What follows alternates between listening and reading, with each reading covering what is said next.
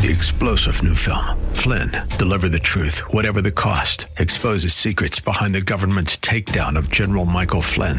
Flynn knew what the intel world had been up to. He ordered the first audit of the use of contractors. This set off alarm bells. He told the truth. He was the most dangerous person for Donald Trump to hire. They had to get rid of Flynn. Flynn, deliver the truth, whatever the cost. Available now. Watch it today. Go to salemnow.com. salemnow.com.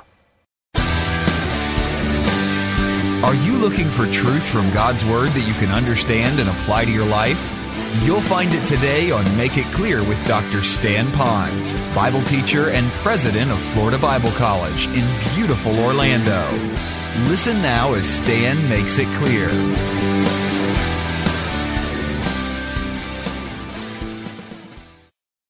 It's interesting how the word observe in the New Testament Greek, it's talking about you scope them out. Kind of has the idea of a microscope. You really focus on them.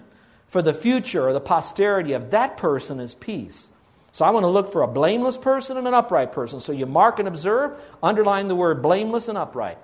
So you're saying, okay, I need to have good people in my life to help me to get to spiritual maturity. I'm not there yet, and it's not going to come accidentally, but I'm intentionalizing this thing. I need help. I'm going to start looking. I'm going to observe who's blameless, who's upright, because I know that the end of their life will not be a smash-up. It's going to be peace. So I'm going to look for that person. I don't know the people around here. I'm just a new believer. I know some people are believers because they got bumper stickers on their car or something. That doesn't make them a believer. Well, how do I find them? Go to number 2. This one could happen simultaneously while you're looking. Ask God for one. There is nothing wrong for you to ask God. If He wants you to come to spiritual maturity, and having right friends are going to help you do that, then what you're really saying to the Lord is, oh God, this is what you want for me. So Lord, you know people's hearts. You're helping them with the same goal I have. Now Lord, they got to be on the island. They got to be in my school. They got to be on my job. They got to be in my neighborhood. They got to be in my church. Oh Lord, lead them to me. And David did the same thing. He recognized this too. Look at the verse. It says, and it was a prayer. He said, let those who fear you turn to me, and those who know your testimony. Circle the word fear and the word know. Opening up the word fear. The word fear has a lot of different explanations. If I can synthesize it down to 2, the word fear would not be necessarily, I'm so afraid of God. It would be the idea that I respect God. You want someone who values God, who like fear. I know there's electricity in the sockets. You heard me say that. I don't sit there worrying about electricity that I could get zapped, but I respect it enough that I won't lick a knife and stick it in the socket. So I'm not going to do something that's going to disappoint God. I don't want to stick God with a knife. But what I do want to do this, I want to respect Him. So that's a part of fearing. I trust Him. I trust Him to keep His word. He'll bless me when I follow Him. He'll discipline me if I don't. I respect Him. I trust Him. But I'm also going to obey Him. How can you respect someone that you won't allow influence your life? So if I respect God, then I'm going to let Him influence my life. The next word is the word know, His commandments. So the only way He influences my life today is by having the Word and bringing the Word of God into my life. So I'm going to fear Him, and I'm going to know Him through the book. Those are the things you need in your life to get to spiritual maturity. But the context says to have other people join with you on that. So what you're doing is you're saying, Lord, I'm looking for the blameless person, the upright person. I'm staring, I'm looking, but Lord, I'm asking you that that person would already be fearing, respecting you, and knowing your word, because that's what I want to have in my life. And so I need to have that person already have it in their life so that I could have it in my life, so we could be buds, prayer partners, study buddies. We're in this thing together, so now we're kind of locking arms. We're marching in step to spiritual maturity. If God laid it on David's heart to put that prayer in print, He did it for a reason, so that that truth would filter down to us today. And so now this is a good model for us. Now, would God have us pray a prayer that He refuses to ever answer? So if you're asking God for that kind of friend to help you to spiritual maturity, God will bring them to you. I believe that with all my heart and soul. So ask yourself this question. Who is following God whom I should follow? Number 2, there's always going to be a balance. So if you're going to follow the right, you also have to purposely forsake the bad. You can't have both good and bad people in your life. Otherwise, you're going to be throwing sand in the gears of your race car. So you've got to have it a well-oiled machine, but at the same time, you've got to forsake people who are bad examples. You have to forsake them.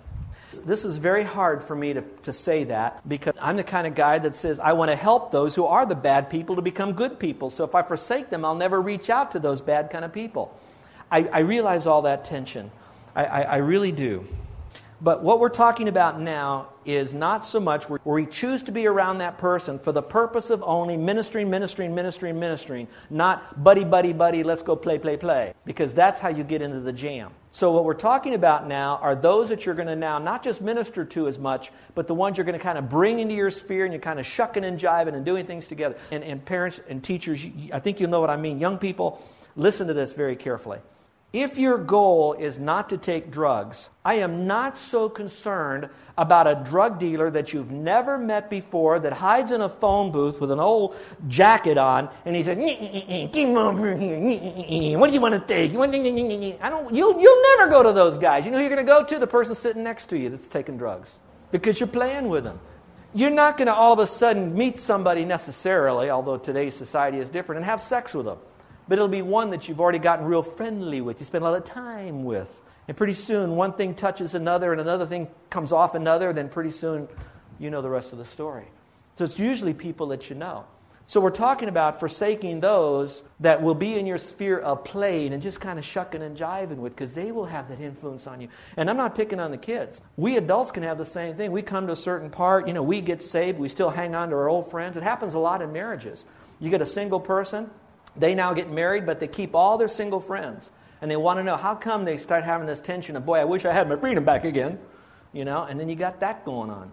So it can happen at any age, and I've only given you a couple. I mean, there are myriads of illustrations on this.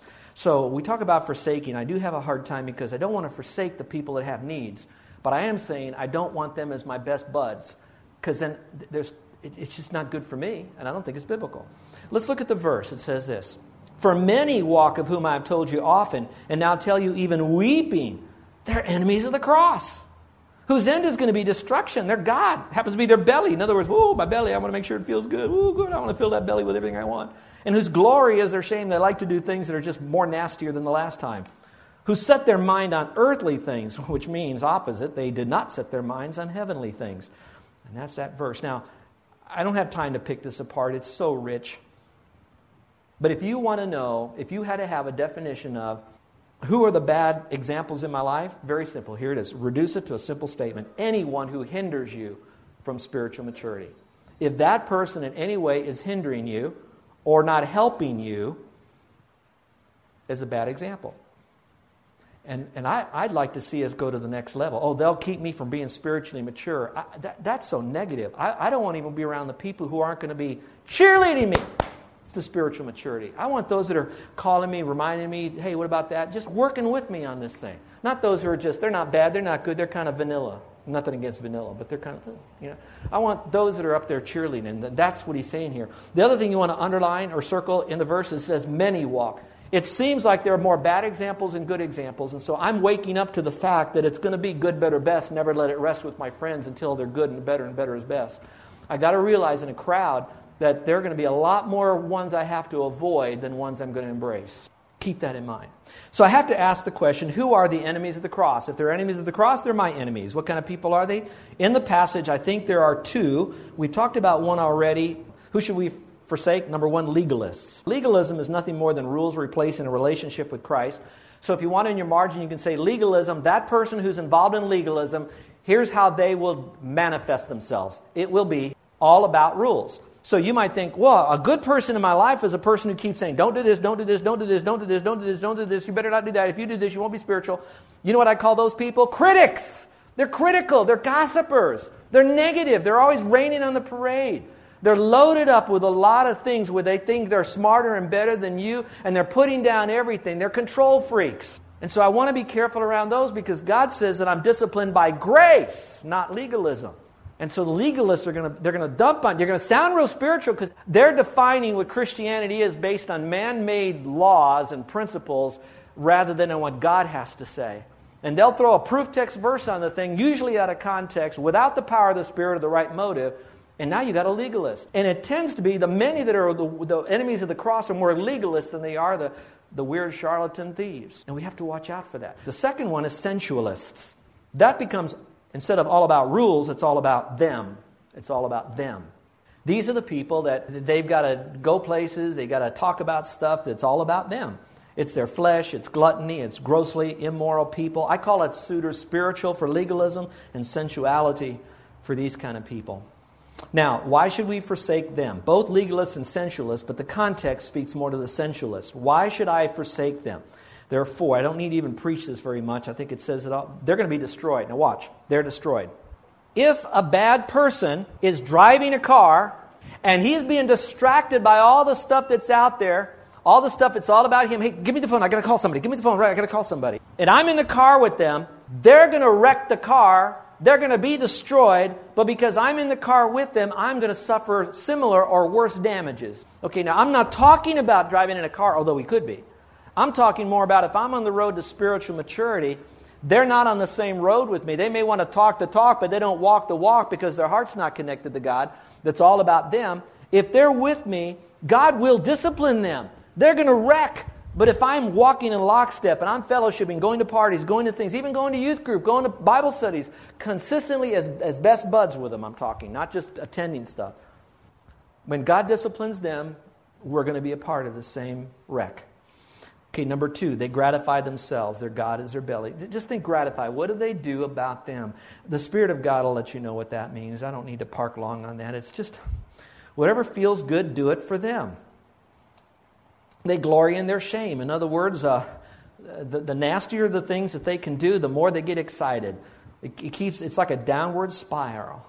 And then they desire earthly things. That kind of gives you the root of the whole issue. They don't talk much about the Lord. They're not going to bring up the Bible. They're not going to talk about going to church or spiritual matters. Remember, they're sensualists, not legalists. The legalists will do all of that, but they take it out of context. And they do it in the power of the flesh. So how do we forsake or break up with them? First of all, it depends on what kind of a Christian we choose to be. Now, I have the choice to look at those people that I should forsake and become a legalist myself and say, I don't need you, I don't like you, you're a bad person, get out of my life, nah.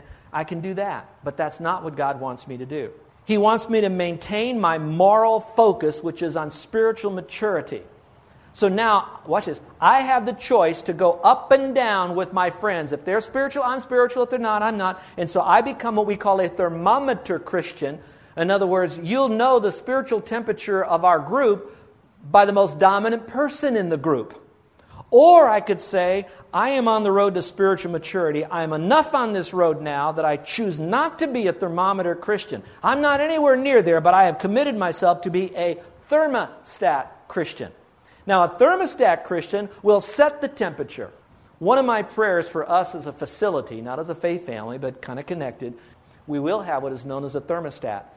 And then we will decide here with the team that's supposed to decide this, what temperature do we need to set this at? Because now we will create the most comfortable temperature based on our room and what we can do here. And that's done not by a thermometer. A thermometer tells us how bad or good we are. The thermostat sets us to be how good we should be. And so what we're committing ourselves on that road is that we want to be a thermostat Christian. Now, young people, let me help you with this a little bit. Let's say now you have this, and older people, don't zone out. Let's say you say, I want to be spiritually mature. You are now inside. You know what you're hearing is true. You know that it's right.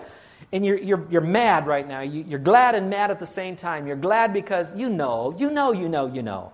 But you're mad because you're saying, now what do? I have so few friends. What in the world? I'm having a hard enough time connecting with these kids. And if I start going around and sticking my nose up at them and, what's going to happen? I can't cut them out.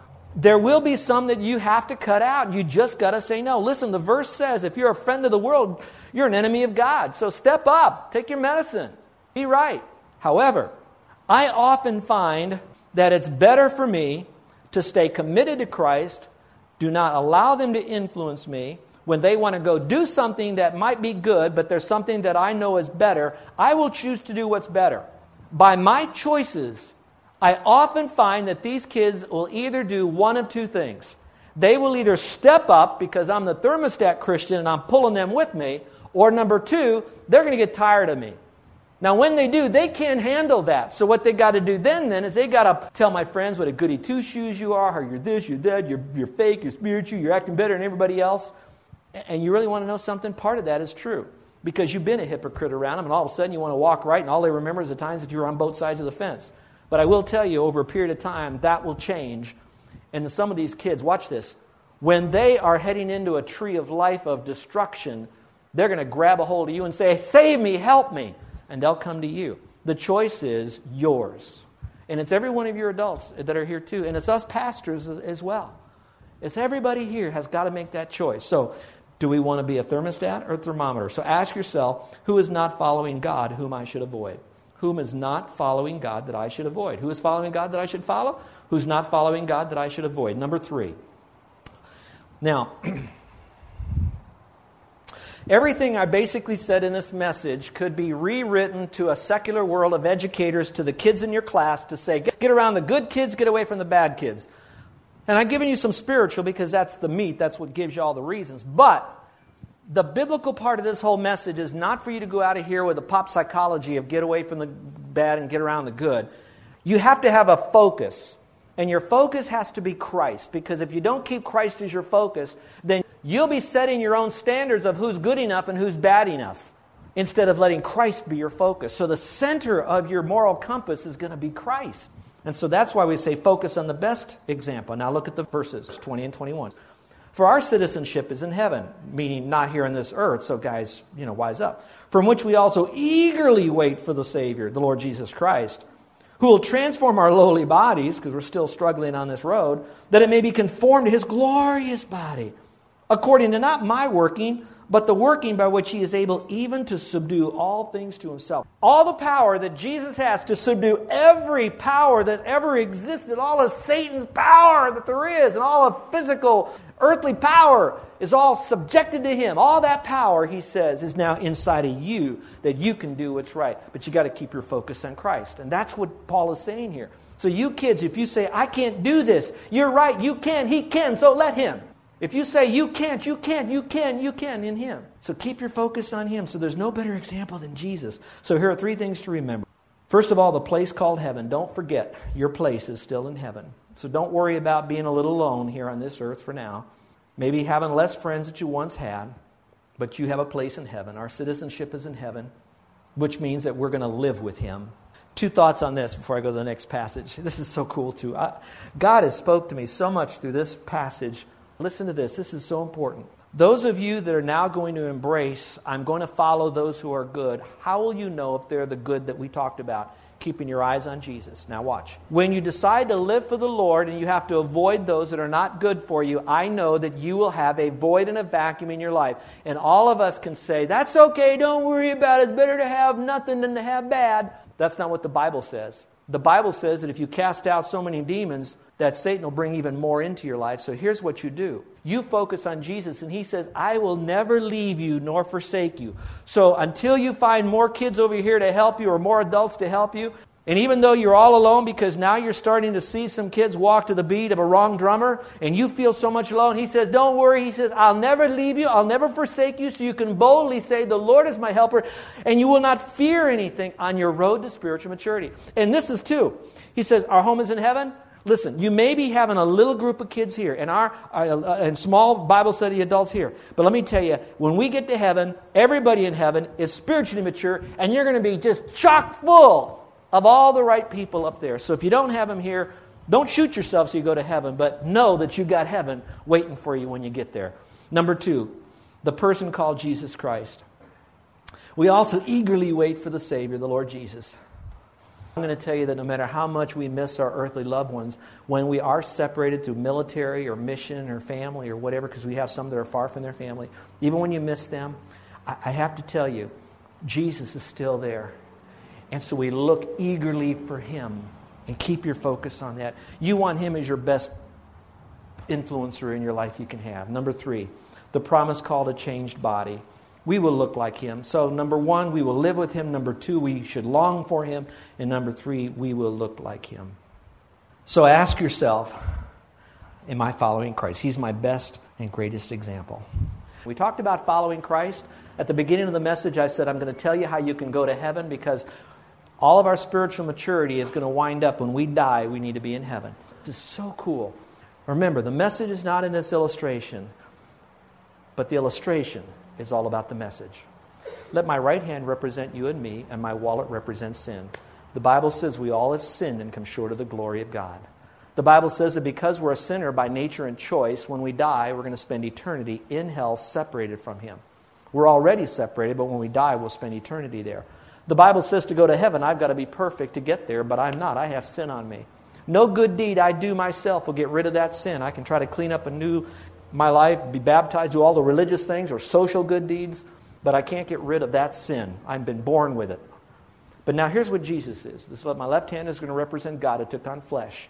God says, I love you, but I hate your sin. You know why? He says, because your sin separates you from me, and I want you to be with me. It separates you from heaven, and I want you to be with me forever. But you can't do anything to get rid of that sin. You're not saved by your good works.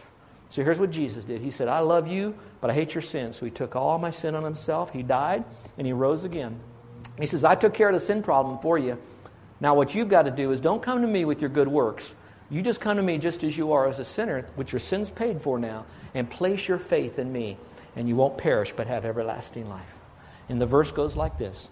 For God so loved the world. Put your name there. For God so loved John and Jane, or whatever your name might be. For God so loved you, that He gave His only begotten Son. That whoever you are, no matter how bad you've been or whatever your life has been like, whoever you are, if you believe in Christ, you won't perish but have everlasting life. Not behave, not believe and behave, only believe in Christ and you won't perish. Once you have Christ in you, now you have a reason to be spiritually mature. You have power to become spiritually mature, and you have all the influences that God's going to do to help you to become all of that until you do get to heaven and you are fully mature. Let's pray, shall we? This is an opportunity that we give you to make some decisions between you and the Lord. These messages aren't given for you to have information or inspiration, but they're given for transformation. And it begins by a heart decision. So are you lonely today, though you're sitting in a crowded room? Maybe some of you have been sold a bill of goods by your friends, and now you're left to have to pay the consequences. A messed up body, or a messed up family, a messed up life, a messed up career, messed up finances. Are you new in town and you're looking to establish some new relationships? Are you new in this church and you want to find some people with whom you can connect? Well, let me tell you, it starts by you choosing to be a person of positive influence on others. So if you love your neighbor as yourself, it'll come back to you. May I encourage those of you that are our guests and maybe others that have been here a while that today might be the day that you make the best decision of your life, and that is to trust Christ alone to be your Savior. Would you simply say this to the Lord? It's not even so much a prayer as it is an acknowledgement. It's a mental transaction. It's a connection with God that you're making. It's not just a head thing, but you're connecting. You might say this, Lord, I know I've done things wrong. I know I haven't been a good friend. I know that I've allowed my friends to get me into deep weeds. I'm a sinner. I know it. I can think of things that I know that I've done wrong.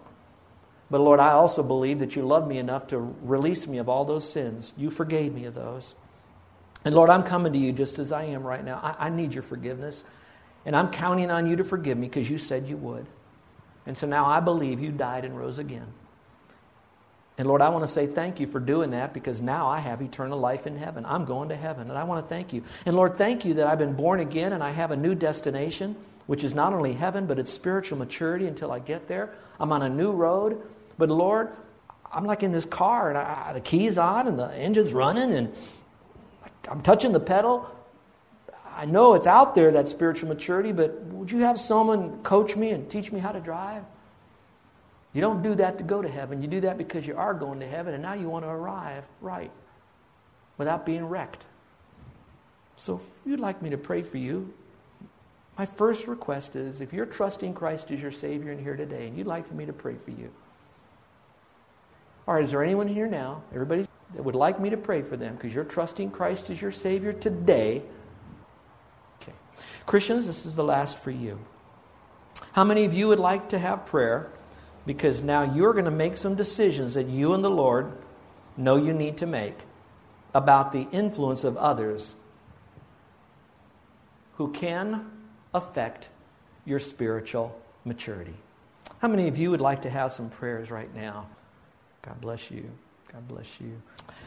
Our gracious Heavenly Father, we come before you now and we thank you that you are on the journey with us, that you have apprehended us for that great, great goal of spiritual maturity, and we now know that it's not going to happen accidentally but intentionally, and we know how important it is to have the right people of influence in our life. Now, Father, it's my prayer that while we're seeking those to be the right influence in our life, and while we are looking for them, and while we're avoiding those who aren't, and while we're keeping our eyes on you, that we would also remember that we too are an influence. That we would be not someone that someone else should avoid, but that we would be someone that they should seek to look to for a positive influence, because we're on the same journey with them and we want to make a difference. And I love you, Lord. In Jesus' name we pray. Amen. You're listening to Make It Clear with the teaching of Dr. Stan Ponz, founder of Make It Clear Ministries and president of Florida Bible College in beautiful Orlando, Florida. Make It Clear is dedicated to taking the Word of God with clarity into every person's world. It is the support of listeners like you who make the ministry of Make It Clear possible. You can provide your tax-deductible gift to Make It Clear online by going to makeitclear.org. Or you can mail your gift to Make It Clear, P.O. Box 607901, Orlando, Florida, 32860. Thank you for helping us make it clear. If you would like to have Dr. Ponz speak at your church or event, please send us an email at tellmemore@makeitclear.org. Thank you, and remember to make it clear.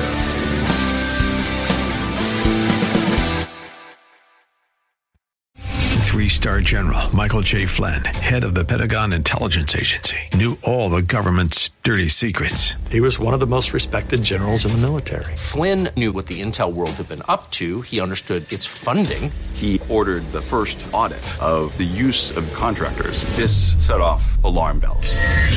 The explosive new documentary, Flynn, Deliver the Truth, Whatever the Cost, uncovers the facts behind this scandal. Flynn told the truth. He was the most dangerous person for Donald Trump to hire. I find out the worst enemy that I'm going to face in my life is right here in America. They took my assessment and they wanted me to change it. And I was like, I'm not changing it. They had to get rid of Flynn. With in-depth interviews, archival footage, and never-before-seen personal records of the man behind the headlines. I just felt like I was drowning. Flynn, Deliver the Truth, Whatever the Cost. Available now. Watch it today. Go to salemnow.com. salemnow.com.